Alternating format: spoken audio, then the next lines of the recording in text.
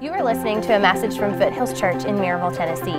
More information about Foothills Church can be found online at foothillschurch.com. Well, good morning. It's good to see you guys here today. And as that video showed, we do encourage you to check out all the mission opportunities here at FC. You can do that right after the service today. And really, we want to talk this morning about what it looks like for parents to parent on mission. And so what does that mean and what does that look like? And so if you've got your Bibles, let's turn to Deuteronomy chapter 6. That's where I want to focus today, at least begin and begin to share a little bit from God's Word today. And as you're turning there, also know that next Sunday's Easter, so big day, Easter on the field at Maryville High School. If you want to know where to park and other information, go to foothillschurch.com/Easter, and you can get some more info there. Rain or shine, I think it's going to be pretty though, looking at the weather. And then the week after Easter, we're going to start a series entitled The Word. So I really wanted to focus some time on really coming off of Easter with maybe some new folks, especially answering some questions about God's Word. Can we trust it? Is it reliable? Who put it together? And so for a few weeks, we want to look at that before we jump back into the Gospel of John together. So excited about the upcoming weeks ahead as well. So today, we want to close the Happily Ever After series. And so as we do, I want us to continue our discussion on parenting. Last week, we talked about parenting. We've talked about marriage, and it's so important today in today's world that we are intentional about teaching our kids what the mission of God is and what it really looks like. Because essentially, as our kids are little, some of us have our little kids in here today. When they're little, they come to church because, well, basically we make them. And so as they get older, they get into middle school, they get into high school, things begin to change a little bit. Largely in middle school, our kids' faith is still connected to our faith. But as they get into high school, they begin to develop a faith of their own. They begin to believe and realize that they have to believe in Jesus on their own and really make him theirs. And they can't just be connected or tied to our faith any longer. They have to connect with the Lord on their own. And so a lot of that has to do with finding their identity, who they are. Every kid in the room is struggling with that question. Who am I? They're asking that every day, and it's why we think that they have multiple personalities, but they really don't. But they're one way with their friends. They're one way with us as parents. They're one way with people at church. And so they're different in all these cases. And the reason is because they're trying to figure out who they are. Who am I? Am I what people say I am? And so when people make fun of them or call them names or whatever, is that true? Am I identifying with that? And or they're trying to discover who they are and what they do. And so I'm a basketball player, I'm a football player, I'm a whatever. And so we have to, as parents, really begin to train and teach them that they aren't what people say they are. They aren't what they do. We have to discover who we are in Christ. Because it's only when we ask our Creator who we are and what our purpose is that we discover what real meaning and what and who we really are. You can't find yourself in various relationships. You know, people try to find who they are by dating a lot of people, or they think if I just travel, I'll find myself, or try to find myself in the college experience, and we're trying to discover who I am. But you're not going to find out who you are in any of those things. The only way that we discover who we are is when we look to our Creator. And when we find out who we are in Christ, we begin to realize, and this is important for parents to teach our kids, that they are a child of God, created for a purpose, and they're loved by God. That's one of the foundational truths that I want my kids to learn, that they are created for a purpose, that they are a unique child of God, and that God loves them. And it's out of that truth that they can begin to develop who they are and begin to answer that question of who am I? And so I'm a created child of God. I'm loved by God, and they can begin to understand who they are in Christ as a result. And really, to know who we are in Christ, we have to really begin to know what God's mission is. Because we can't really know who he is without understanding, what he's doing in the world. If Jesus is real, if he died on the cross, he's coming back again, then I've got to prepare my kids for the day that they're going to meet Jesus. And so how can I, in light of the mission of God, raise them in the best way possible? And so that's what I want us to look at. And as moms and dads, we got to realize you might be great people. You might love the Lord. People around you, know that you love the Lord. But my question for you is this: are you intentional about teaching and leading your kids on and through the mission of God? Are you asking questions like this? What is God's plan for your life? Not just what do you want to do with your life, but what does God want you to do with your life? And so I think we can begin in Deuteronomy 6 and realize that our faith cannot be transferred to our kids. In other words, I can't make them believe like I want them to believe. I can't force them to have the faith that I have, but I can lead them in that direction. It's so important. I think Dr. Christian Smith, a sociologist from the University of Notre Dame, says this. Well, and by the way, Notre Dame almost won last night. Oh, that was so close. I was hoping. That was the first time in my life that I rooted for Notre Dame, by the way, if you cared. Anyway, this is what he says. He says, the most important social influence in shaping young people's religious lives is the religious life modeled and taught to them by their parents. When it comes to a kid's faith, parents get what they are. Let that sink in for a moment. When it comes to a kid's faith, parents get what they are. Now, depending on who you are in the room today, that might excite you or that might scare the pants off of you. I mean, to think that the responsibility of raising our children, has so much to do with our religious experience, with our faith, puts a whole new spin on what it means to lead spiritually in your family, I think. And so I want us to look at Deuteronomy 6 and realize that your family is your first and foremost mission field. When we talk about God's mission, when we talk about what it looks like to be on mission in the world, in this church, we've got to realize that our family, as moms and dads, that is our first mission field. I know so many pastors that have put their ministry ahead of their family. And so they've invested in people and done great things in people, but then their family suffered as a result of their time being away. And so I don't want to get that wrong. I love you guys, but my family comes first when it comes to discipling them and pouring into them. And so in light of that statement that our family is our first and foremost mission field, let's see what God's word says in Deuteronomy 6. Very familiar passage this morning. He says this in verse 4. Hear, O Israel, the Lord our God, the Lord is one. You shall love the Lord your God with all of your heart and with all of your soul and with all of your might. And these words that I command you today shall be on your heart. Let's just pause right there. And if you're taking notes, in order to parent on mission, mom and dad, you first have to commit yourself to God. You first have to commit yourself to God. He says, look at it again.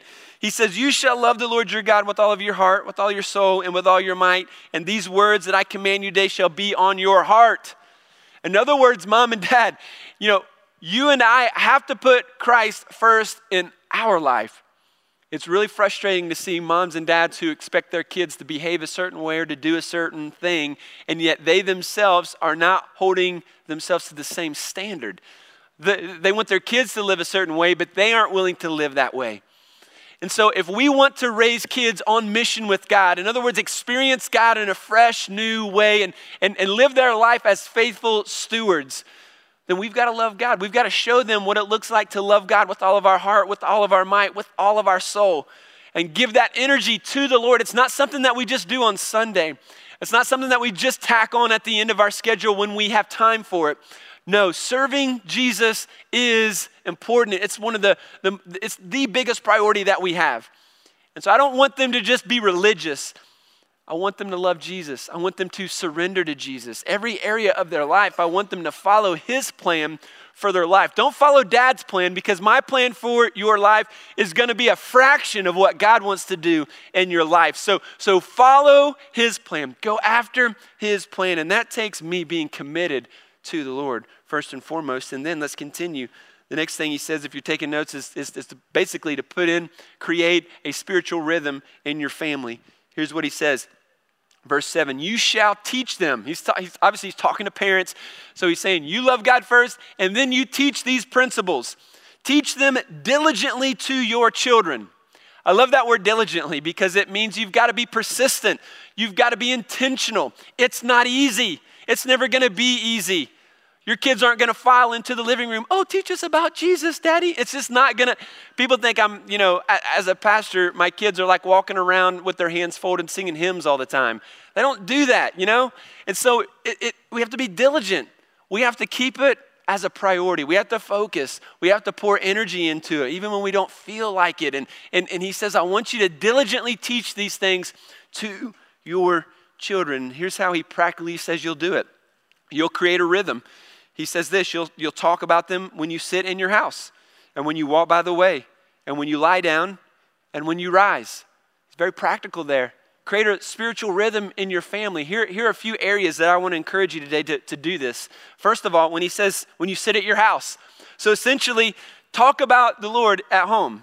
Talk about God in every, as much as you can. Just pepper it with every conversation that you have. You fit God into the conversation. And so you're intentional about it. So I do encourage you to have a family devotion at least once a week. Maybe for your schedules, it's once a month. It's a scheduled time. You're reading God's word. You want your kids to hear you reading God's word. You want to pray with them. When our kids were really, really little, when they were like, 2 and 3, that was short. It was a short time, but it was still intentional. And so just planting those seeds of truth in their life, we talk about it at home, not just on Sunday mornings. And so to do that, we ask them questions, and we want to ask them questions that will engage their faith and engage, their mind and what God is doing around them. I don't know about you, but as a dad, I've asked a lot of dumb questions. Anybody ask dumb questions to their kids? I'll give you an example. One time when my kids were really little, you're trying to teach them how to take care of their room on their own, and when they're, 1 and 2 years old, you're going in and you're basically doing everything and you're trying to teach them, pick up your toys and here's what it looks like. But by the time they get to around 4, they should be able to do this on their own in large ways. And so I remember teaching this specifically to my son, Bryson. And so I was telling him, I went into his room and I remember it just being a sea of toys and clothes. I couldn't even see the carpet in the room. It was just like a bomb had exploded. I know your kids are probably much neater than my kids, but it was just awful. So I said, Bryson, you've got to clean up your room. And he wanted me to help him, and I said, no, you can do this on your own. Clean it up. And so I left. And so 5 minutes later, he's running down the steps. He's like, Dad, I'm done. And I'm like, that would have taken me about an hour to clean up. How in the world is this done? So I go up the steps and I walk in, and sure enough, the room was beautiful. I could see the carpet. Every toy was picked up. All the clothes were picked up. And I thought, man, this is incredible. My son gets it, And then I went to the closet. And you've been here, right? I opened up the closet door, and it's like a sea of toys and clothes just fall out, and almost knock me down. And I'm like, Bryson, here's the dumb question. Why did you do that?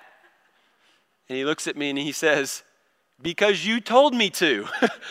And I'm like, in my mind, I didn't tell you to do it that way, but how often as a parent we assume they know what we want them to do just by a simple command of clean your room. And that's just a dumb question. And so I ask why too often. Why did you, hit your brother? Because he made fun of me. Oh, that was a dumb question. There's a reason why for every sin, right? Why did you do that? Why did you do that? Because of this, because of that. And so what I'm learning is the why question is a dumb question. The better question is a what question. So instead of asking why, ask what. What could you have done better? What did you do wrong? And by asking that, I can get more to the heart of the matter. I can get more to the heart of the problem and not just get a bunch of excuses. At the end of the day, we've read this book. So we know the why behind their mistakes. The why is because they're sinful creatures that make a lot of not smart decisions, right? And so as moms and dads, I know the why, but I want to get to the what so that I can help them grow in their faith. And so we want to talk about this at home. And so we're gonna ask, what was the best part of your day? What was the worst part? What are you learning in small group? What are you learning on Wednesday nights? What are you learning at school? We're asking all these what questions. And then here's something I think parents miss a lot of times, and that is telling our kids what we are learning. So let them hear you talk about what you're learning and what God is teaching you in your devotion and what scripture you're reading and what your small group is doing and what you're praying for. And because if we're just asking the what to them or the why to them, then we miss a very important truth, and that is they need to see in us that we are living this out and thinking through it just like we're asking them to think through it. So then he says, when you walk by the way. Well, when you walk by the way for them, that's travel for them. So they didn't have cars, so they're walking everywhere. And so for us, we call this drive time. And so drive time is an important time. How can we have good conversations in the car?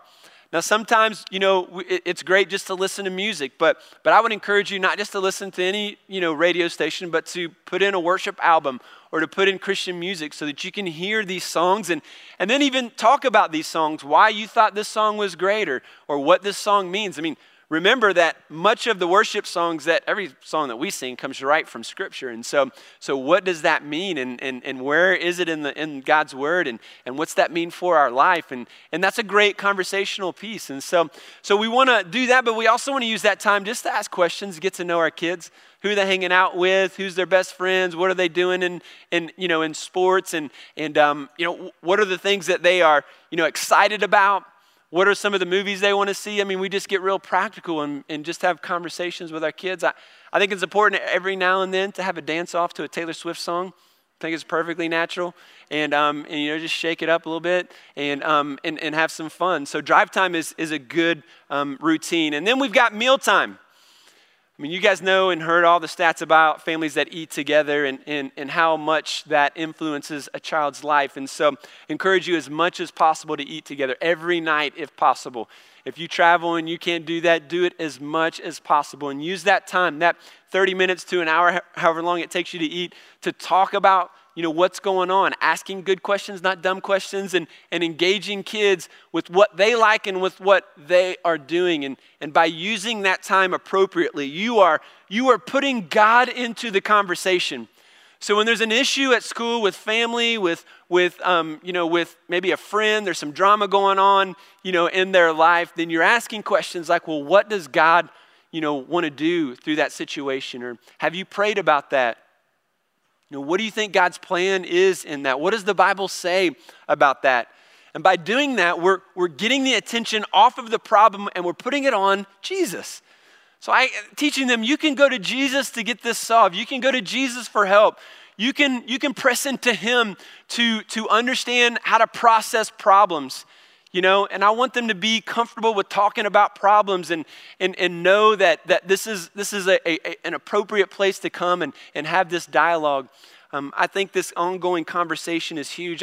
Lastly, I would say hang time. And so just a simple routine of when we go and have fun. We're doing things that maybe is a date night. So it's me and just one of my daughters or just me and my son. And my wife takes my son or one of my daughters. We're just one-on-one time is huge for our kids. And so we want to enter into that conversation during those times where there's no rivalries going around with other siblings and it's just us and our kids one-on-one.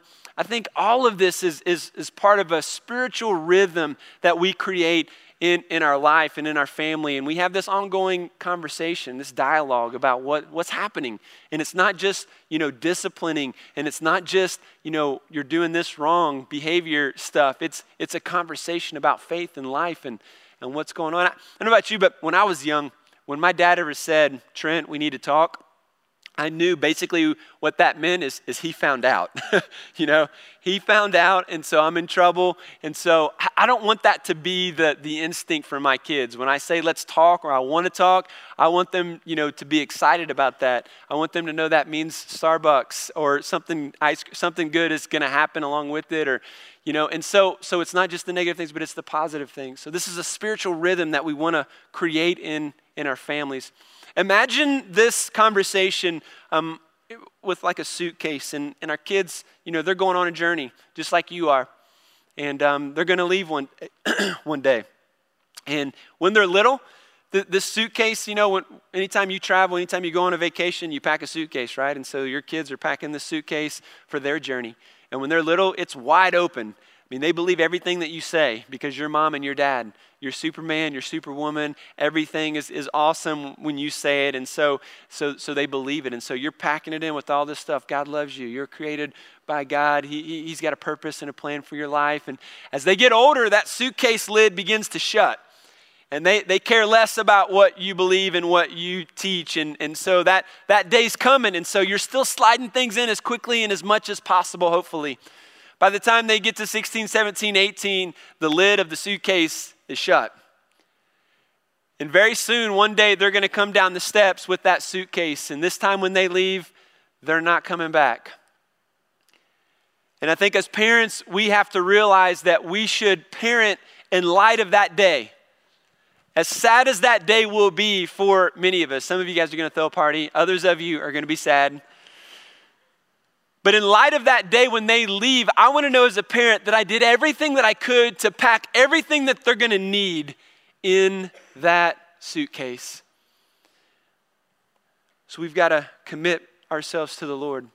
We've got to understand that we've got to create some form of a spiritual rhythm in our life. And so there's drive time, meal time, hang time. I didn't mention bedtime, but that's a great routine as well, especially if your kids are little. I mean, hopefully you're reading a Bible story before they go to bed. You're praying with them.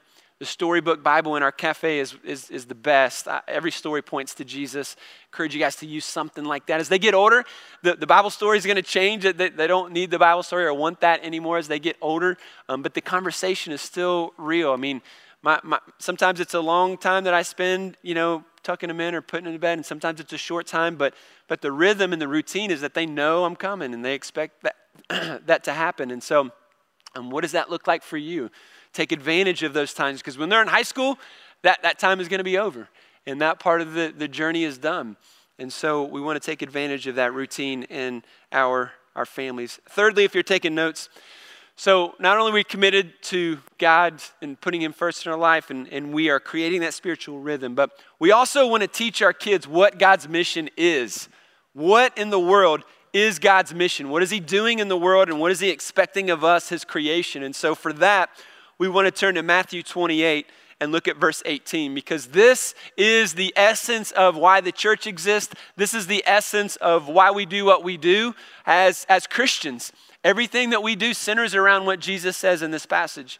Here's what He says in verse 18.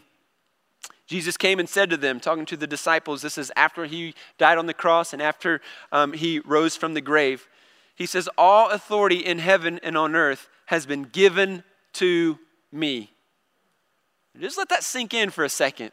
All authority has been given to Jesus Christ. All authority in heaven and on earth is given to Jesus. That means He is in command. He is in control. So no matter what He says next ought to be a priority in our life.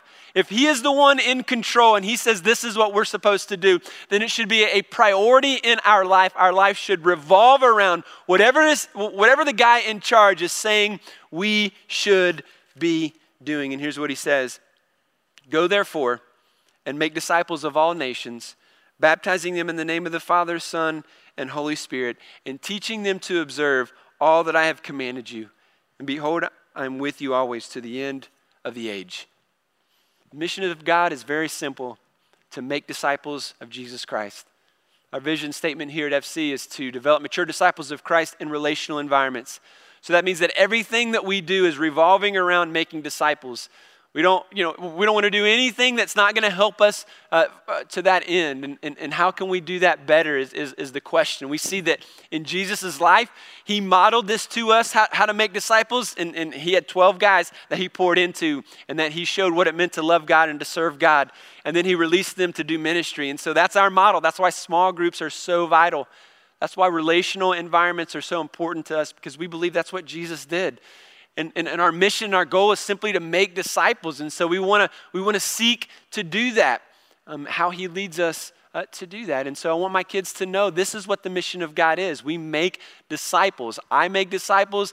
And as kids, we want them to know they can participate in that mission as well. And how they can do that, number 4, is we let them experience God's mission and what it feels like.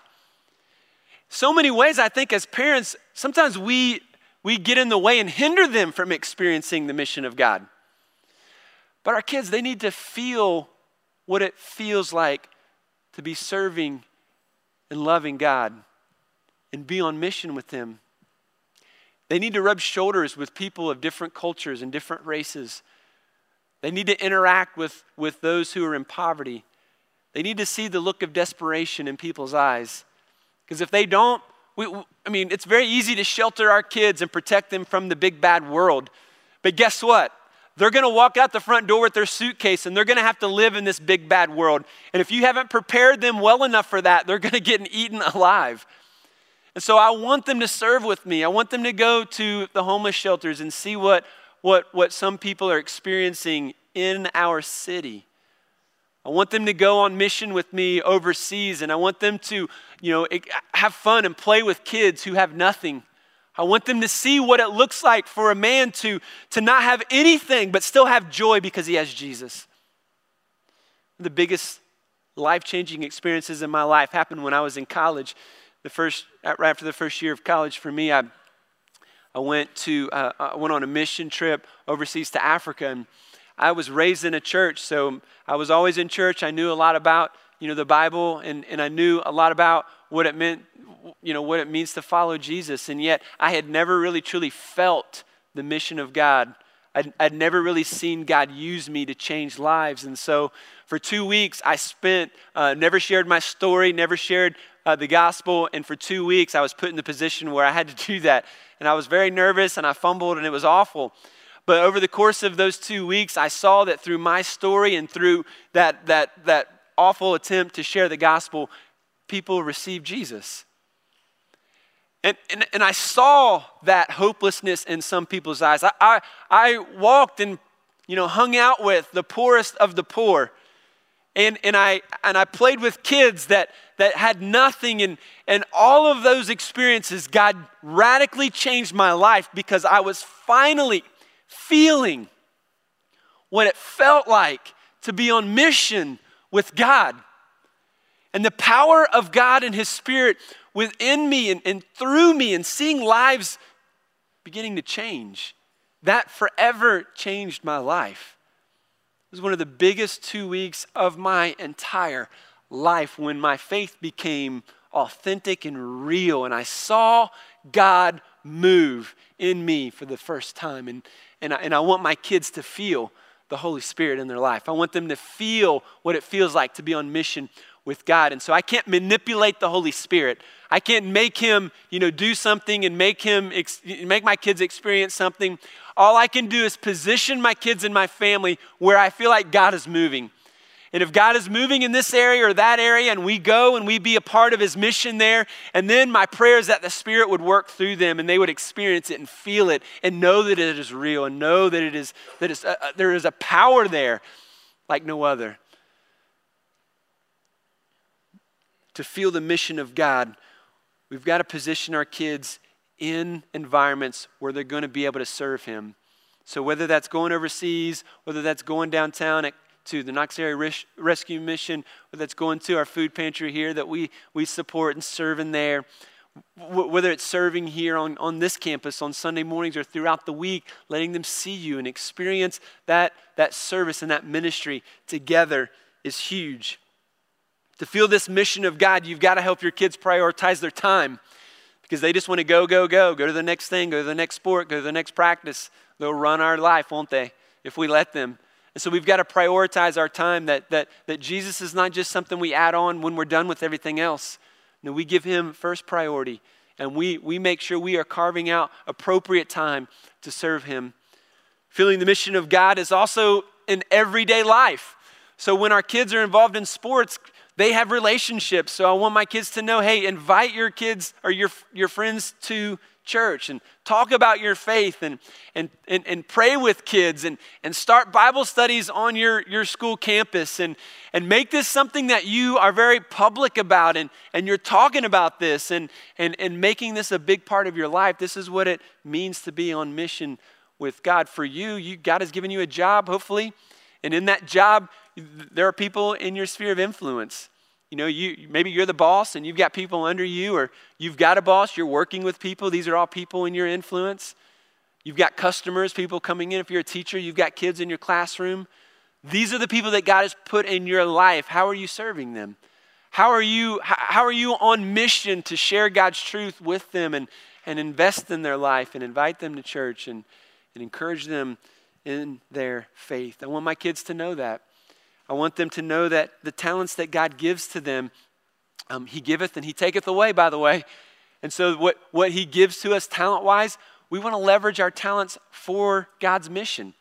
You know, we talk to people all the time who are doing awesome here at our church. God has given them a practice or a business or something. They're doing well at it. And so they use their resources for God's mission. Or because of their giftedness, when they go on mission, they're able to use those gifts overseas or downtown or down the street. And that's what it means to be on mission, that we use the talents God has given to us for his glory.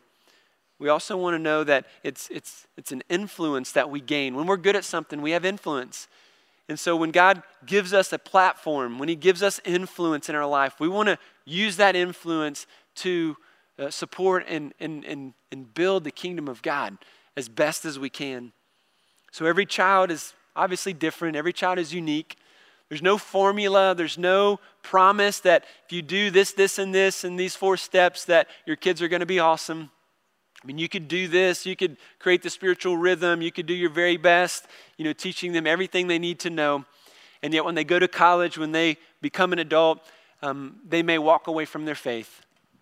And you could look back and say, what in the world happened? Where did we go wrong? How did we miss it? What did we do? And at the end of the day, what you have to realize is that you can't make your kids believe like you believe. You guide them, you show them, but ultimately it's their decision.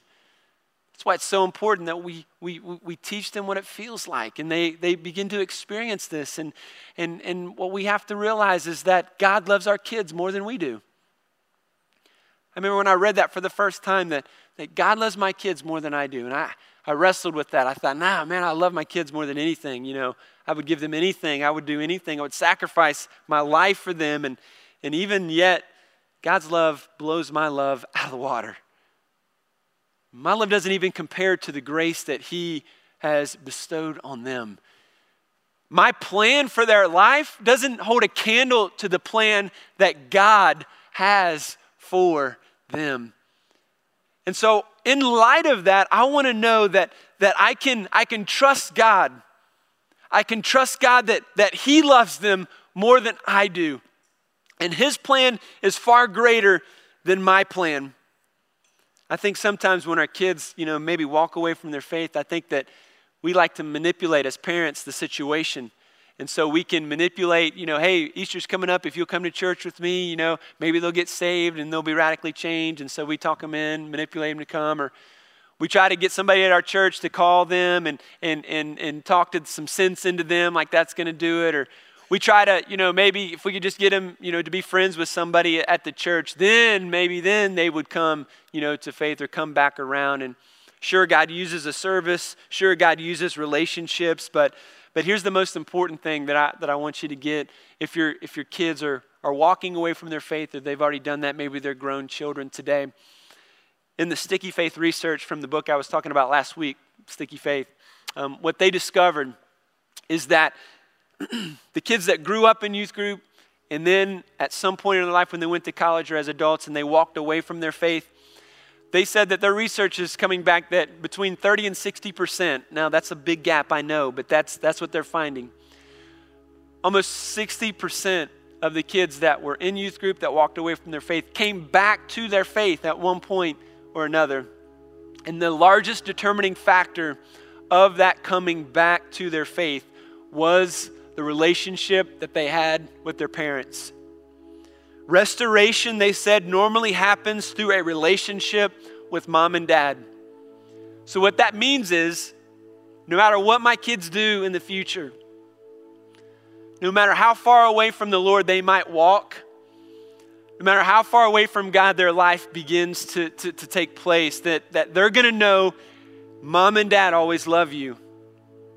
And I'm always going to give them an unconditional love. When you think about the essence of the gospel, what is it? I mean, we are dedicating our life to people that are ungodly. We are loving those who are hard to love.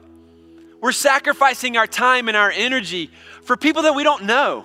We're giving money away so that we can enlarge God's kingdom and make disciples of these people. We don't know them.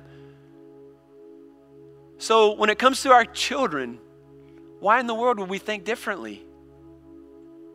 Listen, I understand boundaries, and if a kid's involved in drugs or alcohol, whatever, we set boundaries, not in our house, and this is our stance. And I'm going to confront sin where it's appropriate. When sin is in their life, I want them to know this is what Dad thinks, and I disagree with this.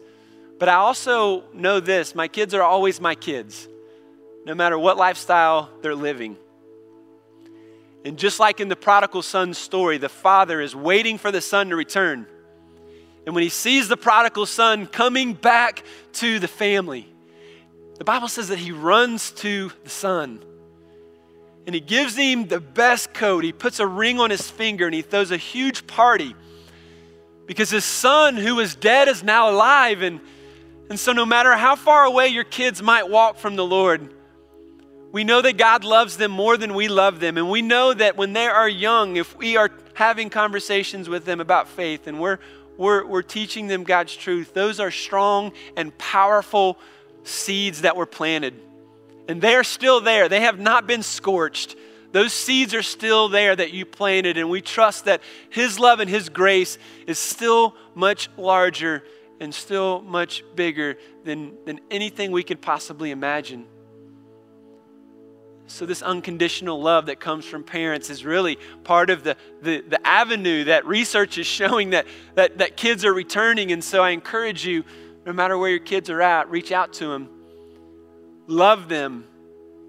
Confront sin, yes, but show them an unconditional love just like your Heavenly Father shows you when you mess up and when you fail. His grace is sufficient for you, and it is sufficient for them as well. And finally, I would say this: whether your kids are young, whether your kids are in the faith now, or whether they're far from faith today, we want to make a habit and practice of committing our children to the Lord. Giving our children to the Lord. And envisioning that, I think, in our minds is even helpful. Because we have a tendency as mom and dad to try to control the situation. To try to control, where they go, what they do, how they act, what they say. And as they get older, we realize that control gets to be smaller and smaller. And when they become 18 and adults, then that control is completely gone. And so the point is that we recognize that God is in control. He loves them more than us. They belong to Him. God has given us our children for a season. They don't belong to us. They belong to God. And so I want to make a practice of committing them to the Lord. I read a story of a dad that envisioned this. And he said he envisioned taking his young daughter up this mountain. And at the top of the mountain, he and his wife saw Jesus, and they give their daughter to the Lord, and Jesus embraces them because they were having a hard time with that and just committing their child to the Lord and the things that she was going through. And he said his wife turned around and walked down the mountain. But right before he could just give God complete control, trust God, and walk down the mountain himself, he said that he reached back up and he took his daughter's arms and took his daughter from the arms of Jesus. Because for him, he just could not trust that God was going to bring her through what she was going through at that point in time. And he looks back on that and the issues and the problems that he had after that. In his prayer in sharing the story was that people that would hear it would say, you know what? God's in control. God loves our children. We do our best to guide them and plant the truth of God in their life. But at the end of the day, He's in control. And I'm going to trust Him. And so today, we want to close with an opportunity for each of us as moms and dads to do that. Whether your kids are young and they're in the room, I want to encourage you to bring them to the front and pray over them and commit them to the Lord. Ask God to bless them. Ask God for His favor. Ask God for His direction in their life and trust Him with these children. So it's more about your heart being given to the Lord and committing them to Him. If your kids are older, maybe they're gone, doesn't matter. I want to encourage you to come forward and pray and ask God to bless them and just again, recommit them to the Lord. He's in control. He loves them. He's pursuing them. If you'll be faithful to Him, and as you restore that relationship and seek them and always pursue a right relationship with them, we're asking God to change their hearts. So after I pray, James is going to come back up and sing a song over us. And as they sing, I want to encourage you to come forward and pray over your kids. Let's pray. Heavenly Father, we thank you for your love and your truth, and thank you for our children. And we pray that as we commit them to you today, God, that you will hear our prayers. You will hear them, and Lord, that you will honor them. Help us to be the parents that you've called us to be. And we pray for your Spirit and your grace to wrap your arms around each one of our children. If they're in a wrong relationship, if they're in a bad way now, we pray that your grace would draw them back. For those that are young and still figuring it out, we pray that your grace would give them the guidance and the eyes to know your way, to know your plan. Hear our prayers now, Lord, and we pray this in Jesus' name. Amen. Thank you for listening. More information about Foothills Church can be found online at foothillschurch.com.